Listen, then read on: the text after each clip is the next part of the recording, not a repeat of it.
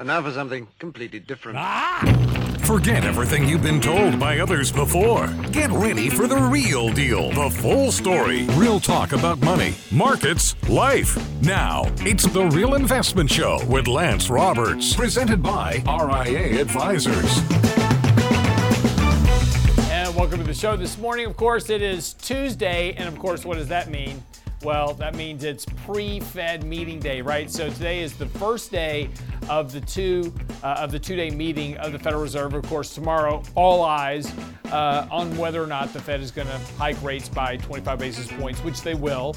And, you know, it's an interesting point because the market right now is predicting a much lower rate of Fed funds than what the Fed is actually doing. So, you know, it's very interesting if you go back to 2009, 10, 11, 12, 13, 14, 15, while we were cutting rates to zero and the Fed was doing quantitative easing, the mantra by the bulls, of course, was don't fight the Fed, right? Be long stocks because the Fed's cutting rates to zero and there's no, you know, you can't make any yield, right, on your assets in cash. So it's got to go in the markets. And so the whole mantra, don't fight the Fed, was the case. Well, now, the Fed is hiking rates and doing quantitative tightening, which is the one thing that nobody talks about, right? They are reducing liquidity to the markets, and yet the market is now fighting them tooth and nail, right? Asset prices are going up, and interest rates are going up, tightening monetary policy, and they're doing QT, extracting liquidity. So the whole argument about don't fight the Fed has been thrown out the window in hopes that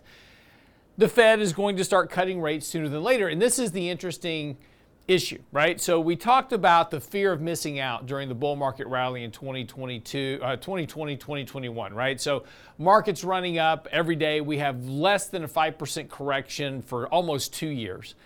And it was all about the fear of missing out. Every little dip was bought because investors were afraid that they were going to miss out on the run up in the markets. Now what investors are afraid of, it's still that FOMO, which is that, you know, they're afraid they're going to miss the bottom, right? And you saw this really over the course of going back to October, these October lows in the markets. Ever since then, the market's been rallying, and it's been this building fear that the Fed is going to start cutting rates and going back to doing quantitative easing, which they're not, right? There's been no implication of that whatsoever, and yet investors have this fear of missing out on the rally. Like they want to be the one to tell all their friends. It's like, yeah, I bought the bottom and whatever it was, right? Bitcoin has had a huge rally over the course of the last few weeks. Remember, we were talking about Bitcoin being around 16,000 at the end of last year. Bitcoin, yeah, it's hard to see on this chart because Bitcoin took such a big fall, and going from over 60,000 back in October, November of 2021 down to 15,000. So you can't really see this much on a longer term scale, but if we zoom in here, we actually can see a very sharp rally in Bitcoin here up to 22,000. So it's already been a very sharp rally in Bitcoin. That's the odds-on risk asset right there. That is the risk asset that, you know, you can look at the markets and say, I'm going to put money into something that is totally about momentum and beta and risk, and that is the risk on bet right now in Bitcoin. So, but we're seeing that across all things, right? We're seeing that in the markets. We saw it a lot in emerging markets as well. Very sharp rally in emerging markets here, really over the last couple of months. And this is just another sign of that kind of risk on rally in the markets. But again, it's this fear of missing out. Going back to October, that was the low. And investors since then have been chasing risk assets to a large degree in this fear that they're going to miss out on the Fed pivoting. But the Fed has made no indication, actually just quite the opposite. They've been very clear that they are not going to cut rates and they are not going to relinquish their battle of inflation here in the near term, and they're going to keep that in the process because their biggest fear, of course, is that inflation has started to come down. But what they're afraid of is that, much like in the late 70s, inflation peaked, it came down, and then it started to reaccelerate again. And what the Fed is afraid of is that if they stop hiking rates too soon, and if they start cutting rates too soon, that additional injection of liquidity in the markets will reignite inflation, right? And we're already starting to see this because in some cases, right, consumer confidence. Now, later today, we will have the latest reading on consumer confidence, but that's actually started to improve, right? Despite all the headlines that there's a recession coming and that there's layoffs occurring in many sectors, and the outlook for the economy is terrible and housing is going down, all these bad headlines, consumer sentiment actually improving on their economic outlook, thinking things are going to be better. And part of that ties directly back here to what's happening with the market.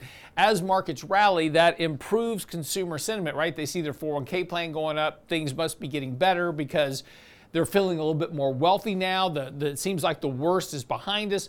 So their sentiment is improving. Unfortunately, that's not what the Fed wants, right? Because if consumers start to feel better about their present situation, and they feel better about their future situation, right? Job security, etc. Then they're going to go out and start spending money. Well, if that demand comes back into the economy, then prices start to rise, right? And that's where you get the reacceleration of inflation. Wage is also a problem for the Federal Reserve. Of course, the wage issue feeds right into inflation, right? Higher wages are at your job. That's got to get passed on to consumers. So higher wages also are an impact into the inflation equation. And the number of people now in recent polls, et cetera, but asking for a raise is now back to the highest level that we've seen here in the last couple of years. So while there was a dip off temporarily of people asking for a raise, they're now back to asking for a raise. And this is despite the fact that inflation's coming down, but workers want more money, right? That's fine. Again, nothing wrong with wanting more money. Everybody wants to make more money, right? But that's got to get picked up somewhere. Somebody's got to pay that tab for higher wages. But that's the wage price spiral that the Federal Reserve is afraid of, that would reignite an inflationary bout in the economy. So again, tomorrow I would expect to see a much more hawkish Fed than probably a lot of people expect right now. A repeat of what we saw back in both August and in December with the Federal Reserve saying they're not done hiking rates. They're going to hike rates to a level that will combat inflation. They're going to keep those rates there for an extended period of time until they are sure that the inflation monster has been beaten. That would be the statement for tomorrow. That is kind of that lead up into where markets were yesterday. We rallied right to 4,100 yesterday, which was our first initial target for the markets. And again, MACD signals still in place, buy signals still in place. But we actually, early yesterday morning, we wound up taking some money off the table. Markets opened a little bit lower, rallied back. We took about 7-8% off the table yesterday. Because we're right back to that initial resistance level and we're 2 days ahead of the meeting. So market sold off a bit yesterday. Market's looking to open a little bit weaker this morning. We've got a bevy of earnings this week as well. Facebook out. We're going to have, Meta. That's going to be, we got to get the right name out there. Gotcha. Meta is reporting. And of course, they're going to be talking. That's really what all eyes are on right now. That's going to tell us a lot about the ad spending. How strong is the consumers doing? What's ad spending been? AMD out today as well. NVR on the home building side, what's happening in the home builder space. Tons of earnings out. But again, look for a pullback here to about 39.40-ish. That's going to be about that initial retest of that 200-day moving average. But again, we'll see what happens today. Futures are down this morning. And we'll get, as we're starting to get earnings out now. But again, this is all leading up to the Fed meeting tomorrow. So expect a weaker market today and probably even tomorrow until we actually get that Fed announcement. So, all right, quick break. We'll come back. Be sure you're by the website and subscribe to our new Before the Bell channel on our website, realinvestmentadvice.com. Don't go away. More to talk about right here on The Real Investment Show.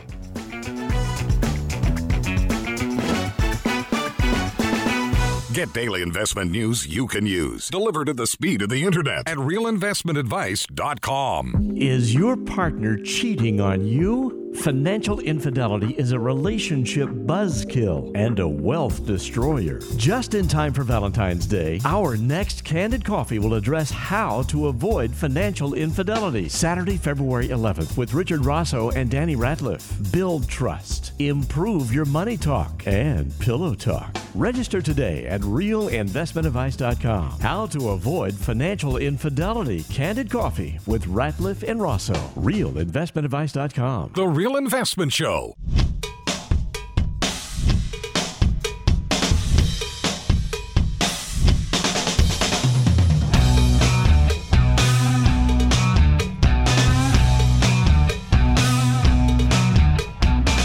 So welcome back to the show this morning. Of course, as I said, it's the day before the Fed meeting day, and that's where kind of all eyes are focused right now, and I should say ears and everything else, because it's going to be depending on what the Fed actually says tomorrow that pretty much drives what happens in terms of the market. And, as we continue to look at this, one of the big challenges, of course, for the Federal Reserve is trying to navigate this policy between hiking interest rates to slow the economy and inflation and not creating some type of financial crisis event in the markets. And this is really kind of the key caveat that we keep, discussing, right? It's like, where's that breaking point that the Fed goes too far and hikes rates too much, right? That's the key question. And we don't know exactly where that is because, see, this is the risk that the Fed runs, is that when the Fed is hiking rates, there is this lag effect between each rate hike and how it impacts the economy. And that, as we've said before, lasts about 9 to 12 months.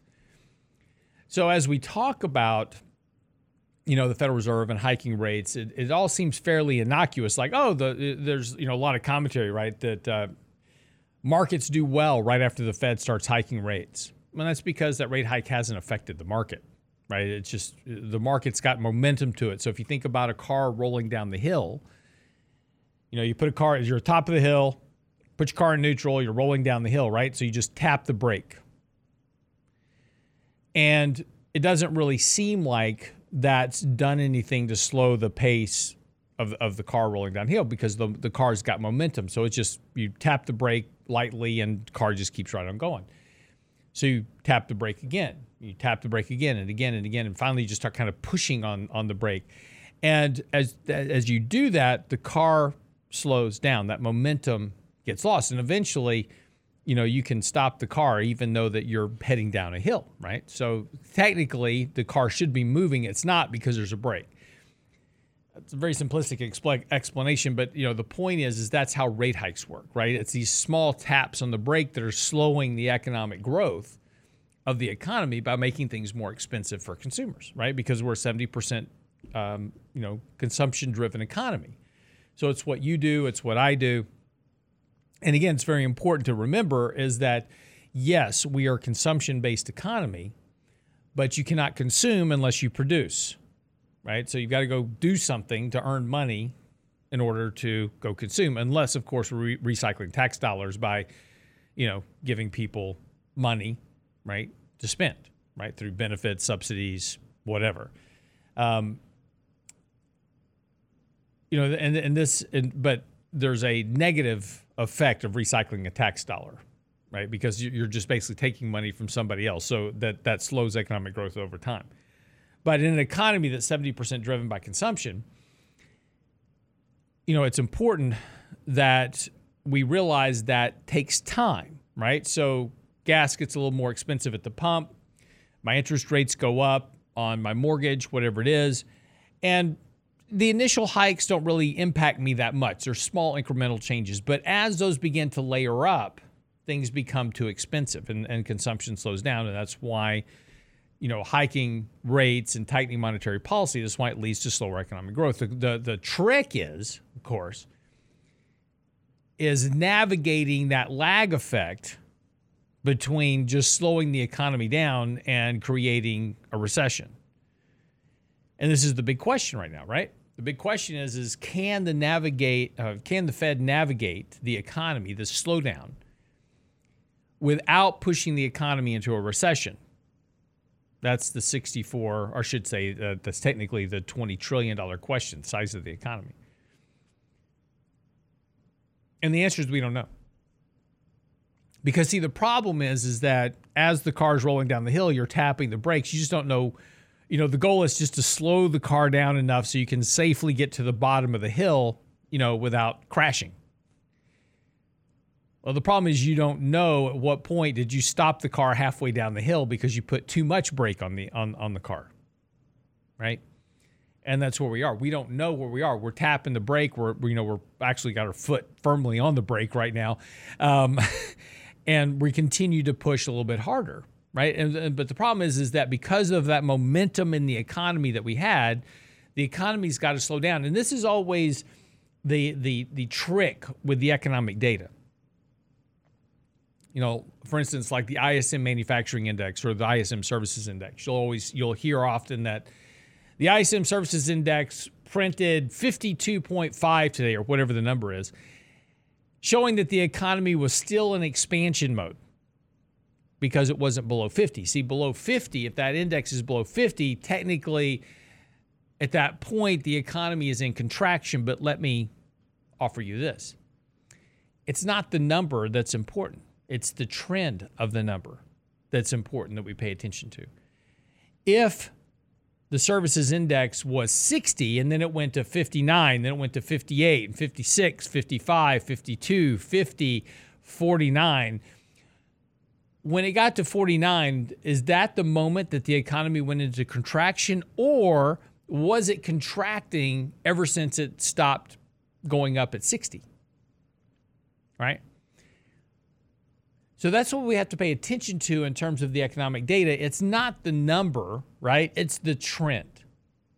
Is the trend of the data becoming stronger or weaker? That's what we really need to be focusing on as investors, et cetera. And, there's plenty of evidence right now that the economy is slowing down. Lots of indicators suggest the thing. Leading economic index, we've talked about that recently, continues. It's had 10 straight months in negative territory. Never have you had that length of period with a negative reading that you didn't have a recession in the economy. Could this be the first time? Absolutely. Lots of bets that this time is going to be different. And it always can be. This time is not like last time. This is why I hate analogies. This market's like this market because of whatever. This isn't the dot-com crash. This isn't the 2008 financial crisis. It's not 1974. This time's different, right? The environment that we live in, the impacts on the economy, the things that are happening are all different than we've all happened before, but it doesn't mean the outcome won't eventually be the same. This time is not like last time, but the outcomes can be very similar because of conditions. But this is the big risk that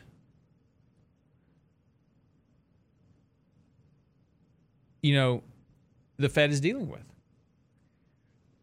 They're dealing with this issue of trying to figure out how far they need to tighten monetary policy. Now, again, tightening monetary policy is not just hiking interest rates. It's also reducing their balance sheet, taking liquidity out of the markets. It's also verbal guidance, what they call forward guidance.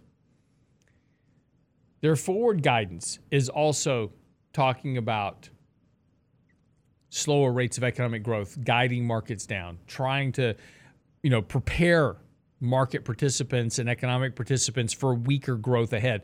Take a look at the trends of their data, all suggesting the same thing, right? Long-run economic growth projections right now below 2%. Now, inflation will also run below 2% as well. That's not a great environment, right? That's what the Fed is angling for. Why? Because you cannot have a strong economic growth environment with low inflation. Those two don't go together. And you've got an economy that's driven primarily by debt and debt acquisition, which a big chunk of the growth of the market over the course of the last 10 years has been a function, and not just the market, but also the economy, has been a function of zero rates. I can borrow cheap and I can invest. I can borrow cheap and I can buy. And that's what's been supporting economic growth. What do you do with substantially higher borrowing costs? Those impact the markets. That impacts the economy. The economy is dependent upon low rates.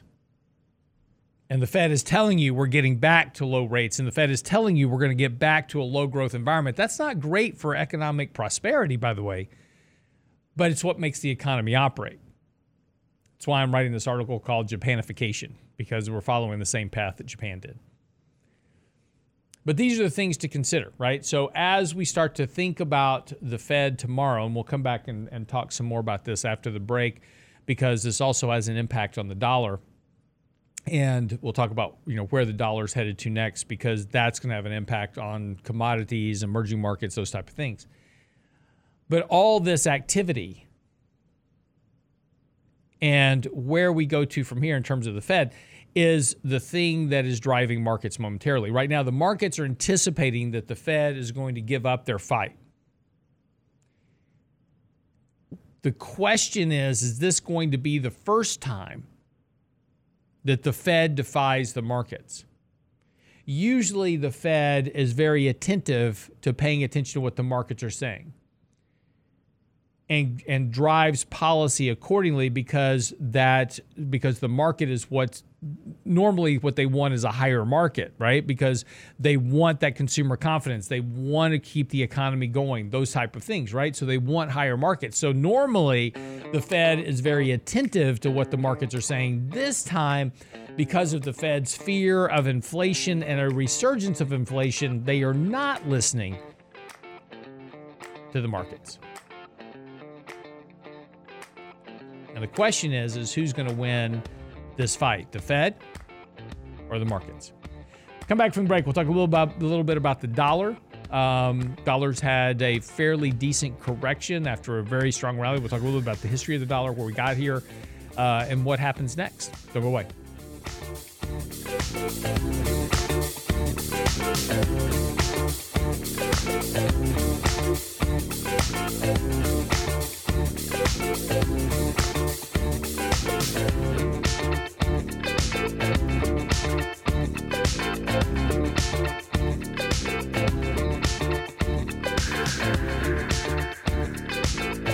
The Real Investment Advice blog. It's required reading for the informed investor. Catch it today at realinvestmentadvice.com. Is your partner cheating on you? Financial infidelity is a relationship buzzkill and a wealth destroyer. Just in time for Valentine's Day, our next Candid Coffee will address how to avoid financial infidelity. Saturday, February 11th with Richard Rosso and Danny Ratliff. Build trust, improve your money talk, and pillow talk. Register today at realinvestmentadvice.com. How to avoid financial infidelity. Candid Coffee with Ratliff and Rosso. Realinvestmentadvice.com. You're listening to The Real Investment Show.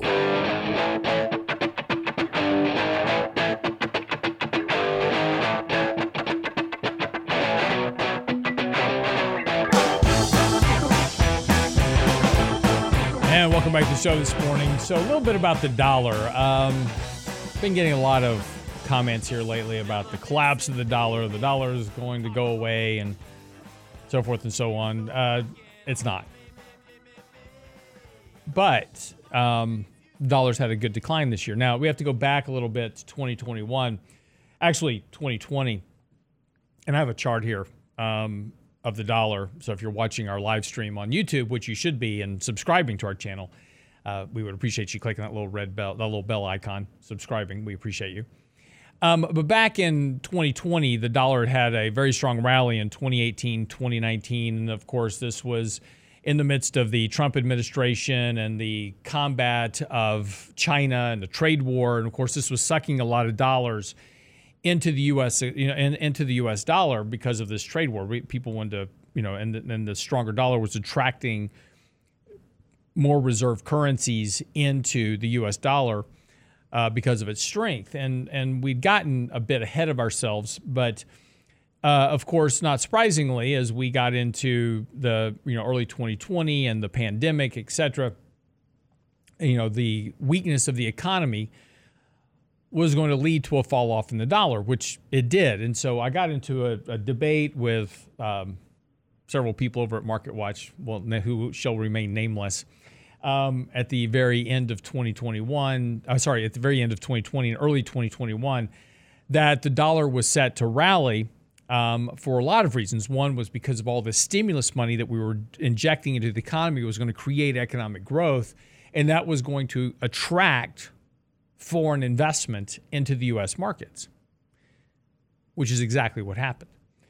And because of that $5 trillion in liquidity, stronger economic environments, strong market environments, et cetera, not surprisingly, we had a superior dollar rally that led, all the way through into about the mid of 2022. And this is where we began to see the dollar peak at that point, and have had this recent decline. And now, because we're having this pullback in the dollar, now, of course, this is where all the dollar bears come out and they're like, now the dollar's going to end. We're all going to zero, and we're going to lose reserve currency status. And don't buy into that. Okay. Reason is, as we talked about before, is that the dollar is the U.S. or the U.S. dollar is the reserve currency of the world. Will that change at some point down the road? Sure, right? But the question you got to ask yourself is what other currency has these factors to them? Large enough and liquid enough to handle trillions of dollars of transactions globally year-round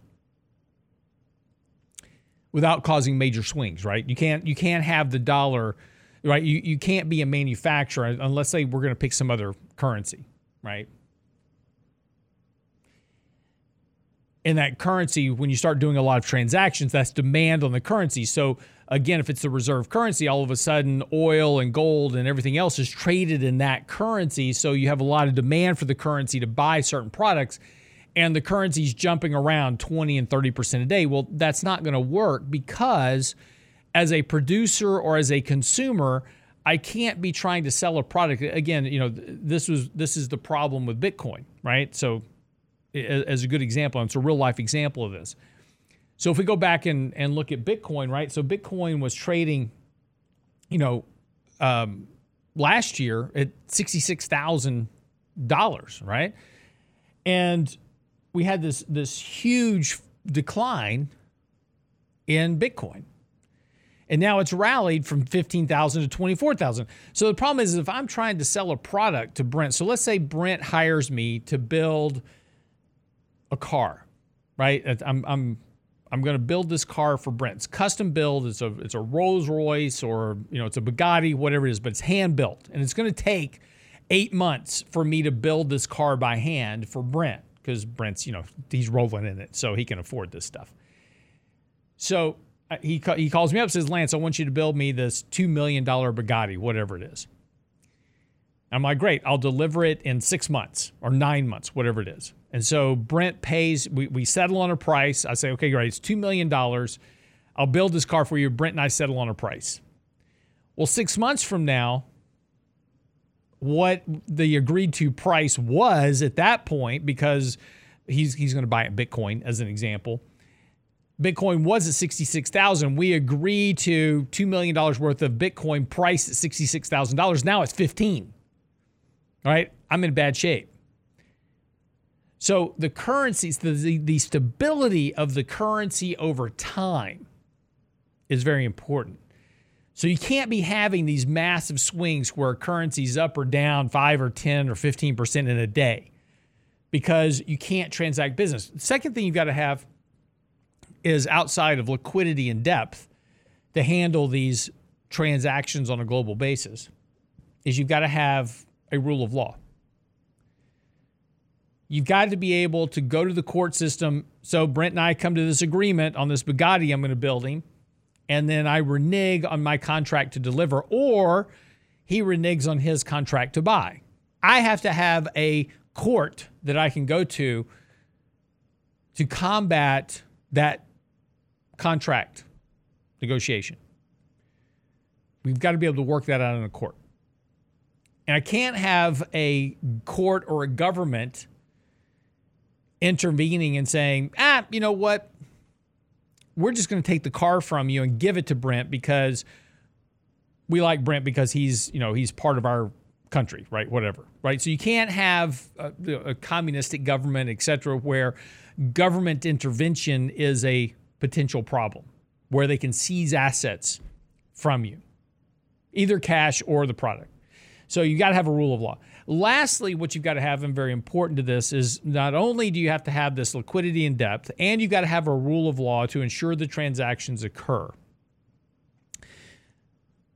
but you've also got to have the ability to maintain the currency over time.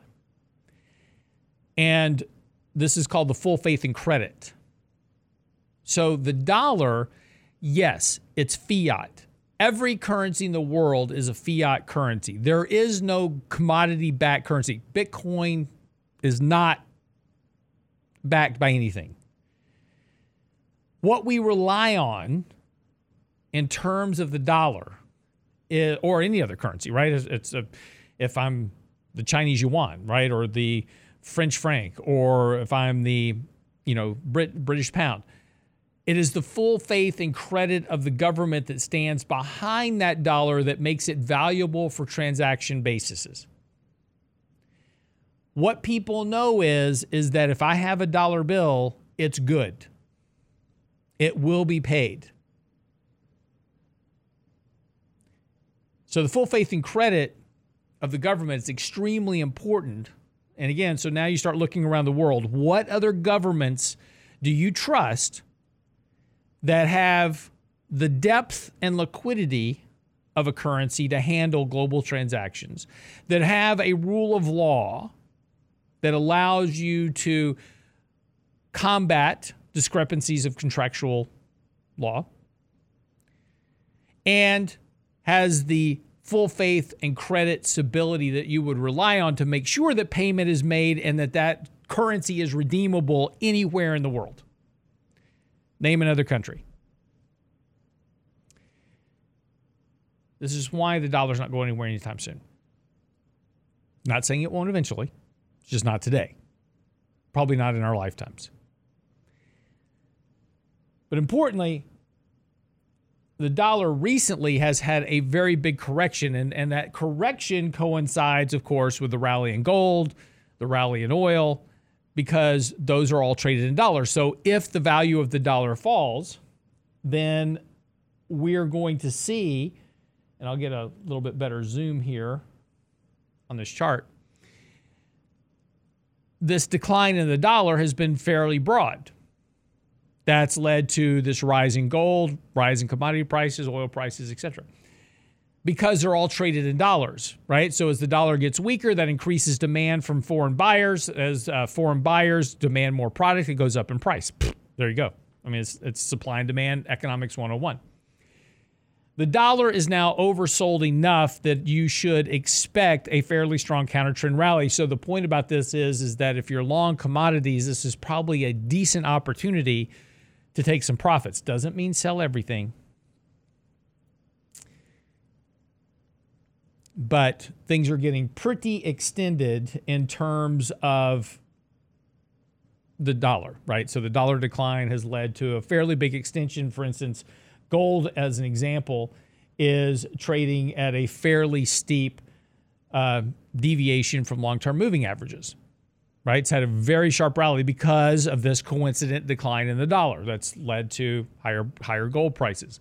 That's very overbought. You might want to think about taking some profits in that. Also, want to take a look at, as I said, crude oil has also had a decent rally as of late. Now, it doesn't look like much on this chart because we're coming down, but we've actually had a decent little rally here off the lows. That's led to a coincident rally in energy stocks. Time to probably take some profits there as well. So, pay attention to the dollar. Most importantly, understand the dollar is not going anywhere. If you're betting that the dollar is going to go to zero, it's not. That's not going to work out that way. Could the dollar go lower from here? Absolutely, but probably going to get a rally first. So look for a counter trend rally in the dollar that'll reset some of these commodity trades, give you a better entry point on that front. Base materials, industrials, those type of things that are sensitive to the trend and direction of the dollar. It's an inverse relationship. So pay attention. All right, be right back after the break. Don't go away.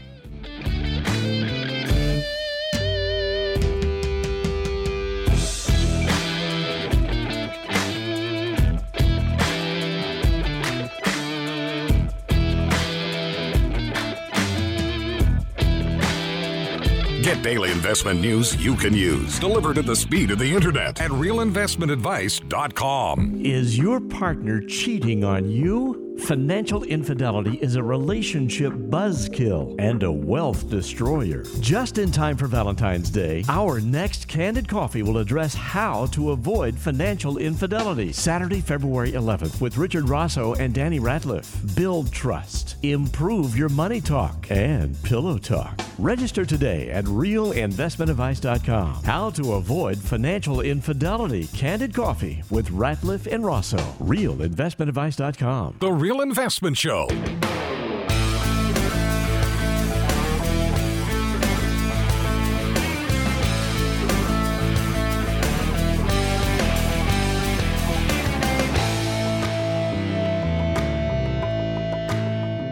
So, lots of talk about the housing market, lately. Housing's crashing, et cetera, so forth and so on. As you know, I sold my house back in July, and we've been, kind of just hinting around looking for new houses and looking for a new house to buy. And it's just been one of those issues where we've been throwing out some offers here and there and seeing kind of what bites. And, so far, the market's actually here in Houston has held up extremely well. In fact, my wife and I put a bid out on a house on Monday. House had been on the market for 2 days. We put a bid on the house. Another offer came in same day that we put our offer in, and we increased our bid very slightly, and we were outbid for the house in 3 days. So, just going to show you is that housing is always very location specific. So when you're looking at national housing data, be careful. It's not always,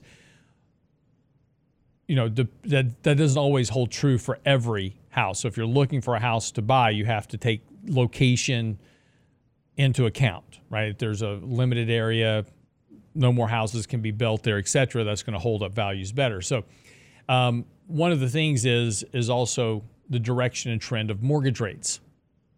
Now, a lot of people are expecting another big house decline this year, another 20%, and that's probably the case in some areas like, say, San Diego, San Francisco, some of the California location, Florida, where there's been a massive, increase in house prices. Those probably do have further to fall this year as long as mortgage rates remain higher. But if mortgage rates start to fall in earnest, and that will operate with the decline in interest rates globally, economic slowdown, et cetera, then that's going to start to put a floor under housing, right? So it depends on, where mortgage rates get to. But it's just interesting, because one of the houses that my wife was very excited about had a chicken coop in the backyard. And she's like, this is great. You know how much money we'll save raising chickens so we can have our own eggs. The problem is that the cost of raising chickens, people were figuring this out, is that they go so there's this great video out right now running around. This kid is trying to buy 3 eggs at the store. He gets 3 eggs out of a cart and goes up to the front and says, I want to buy these eggs. And the cashier says, you have to buy the whole dozen. And he's like, I don't want the whole dozen. I just want 3 eggs. It's just me. And he's like, well, there's no barcode on the eggs. You've got to buy the whole dozen. It's a scam, right? You got to buy a dozen eggs. It's not a scam. I'm just teaching, but you get the point. But it's because eggs are expensive, right? Cost of a dozen eggs has gone up a lot. Smuggling, now people are trying to actually smuggle eggs in from Mexico. By the way, that can be really expensive for you because the fine for smuggling agriculture into the U.S. is up to $10,000. So that dozen eggs you're trying to smuggle in from Mexico could get real expensive real fast. But people are trying to circumvent, and people are creative, right? When there's something that's very expensive, they'll figure out a way around it. And so people are trying to go to Mexico, smuggle eggs back in from Mexico, ostensibly to make an omelet or to sell them at a higher price. One of the two. Could be a new business. Anyway, this is an article in the Wall Street Journal, which was interesting because it's kind of all ties into this. Grocery shoppers frustrated by the record prices of a dozen eggs are increasingly choosing to go right to the source by bringing the chickens home. The price for a carton of eggs is up 60% year over year. according to the latest consumer price index, and eggs are just one example out of hundreds of items that eat into Americans' budgets. Of course, this is the inflation conundrum, right, that the Fed is fighting. Some shoppers hope do-it-yourself approach to eggs will stretch their budgets and bring a little joy in their backyards. Problem is that the cost of raising chickens is getting a lot more expensive now. Why? Supply and demand. So my daughter, she has friends, and one of her friends was, her parents actually raised chickens for Tyson. And there's a whole business to this where Tyson will come out, as an example, and other chicken manufacturers, right? If you want to raise chicken for Tyson, they will come out and you have to supply the land, right? But basically, they'll supply you the chickens to raise for them. And then you raise the chickens and you sell them, and then there's a pre-agreed to amount by Tyson, and they'll come buy these chickens from you and replace them with new chicks, and this is the process that goes on. And so the family had to go out of town, and they asked my daughter to go over and just, watch the house, check the dog, check the cats, make sure everything's good, check the chickens, make sure everybody's good. So the first day she goes over there, one of the chicken dies. and so she comes home and she tells me, she's like, what do I do? The family's gone and this chicken has died. Well, chickens die all the time for different reasons, but I didn't tell her that. I'm like, oh my God, you killed one of their chickens? You just were supposed to go over there and feed the dog, and you killed their chicken. She goes, I don't know what happened. I just walked in to check the chickens and the chicken died. And I'm like, honey, what are you gonna do? You need to replace that chicken. She goes, where do I get a chicken? I go, you're gonna have to go find another farm to get a chicken. And so she's in a panic for like 3 days while this family's gone. I'm just eating this up, leaving this, letting this thing run, right? And so finally the family comes back. I'm like, you need to go over there and fess up to killing their chicken, that you're a chicken murderer. And so she goes over there. She's in tears, right? To this point, she's devastated. She goes over there and she knocks on the door, and the father answers. She's like, I have to tell you, I killed your chicken. He goes, what? He goes, I killed your chicken. I went to check the chicken and the chicken died. And he goes, honey, they die all the time for different reasons. It just happens. That's why there's so many of them out there. It's a numbers game. She didn't speak to me for 3 weeks, but I had a lot of fun with that one. But there is a whole business. If you want to raise chickens and eggs, there is a whole business in that you can do, and you will get subsidized for doing that. But anyway, people are trying to figure out. There was a great video of a lady in a grocery store. She's got her 3 kids with her, 3 young girls, and she's in the store taking pictures of her feet. And her kids are like, why are you taking pictures of your feet? She goes, I got to pay for these eggs somehow. So, yeah, apparently on the internet, there's a whole thing for women's feet. Ew. That people will pay. Yeah, well, people will pay for anything. I guess. So, however you got to pay for eggs, that's how you got to pay for eggs. So anyway, if you're thinking about raising chickens, be aware they die. Anyway. I guess you're not getting your daughter a chick for Easter? No. But I will tell you this. So she's a huge Chick-fil-A fan, right? Oh, yeah. So, Does she know where they come from? Now she does.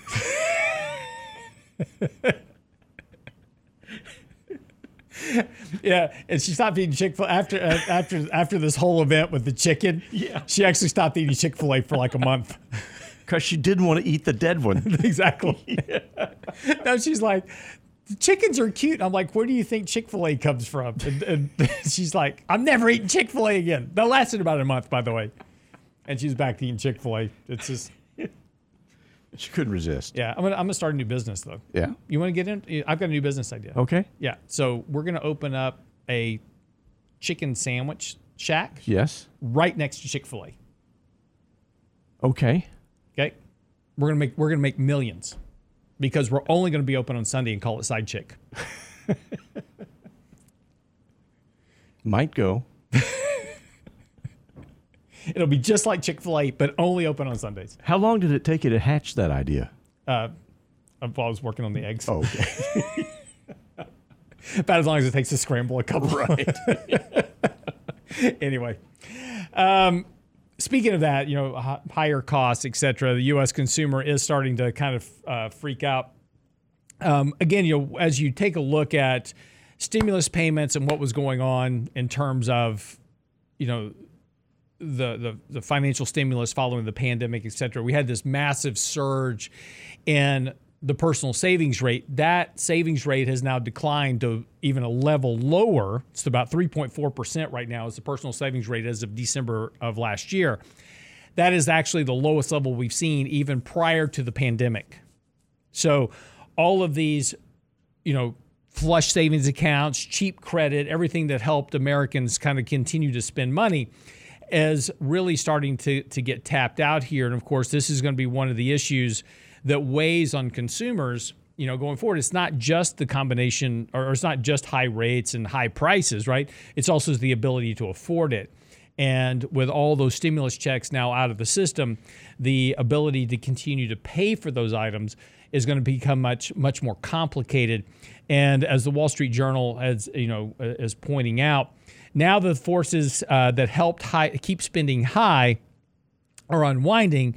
Inflation remains elevated. The share of monthly income Americans set aside for savings was only 3.4% in December, down from 7.5% a year earlier from a record high in April of 2020. Credit card interest rates also rising, and Federal Reserve officials continue to plan to hike interest rates, again, quarter basis point tomorrow, which will bring the benchmark rate between 4.5 and 4.75% from near zero at the beginning of last year. So, one of the issues that, we continue to look at. Now, again, how does the economy avoid a recession in this environment? Don't know. Is it possible? Absolutely.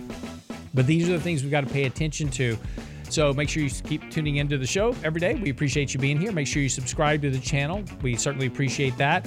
Also, make sure you are subscribed to our Before the Bell channel. We've now stripped out 3 Minutes on Markets and Money, created its own channel called Before the Bell. That's our 3-minute video on the markets every morning before the bell. Make sure you subscribe there as well. Also, our daily commentary, our weekly newsletter. There's so much stuff at the website, realinvestmentadvice.com. Go check it out, realinvestmentadvice.com. We'll see you back here tomorrow for the Hump Day edition of The Real Investment Show.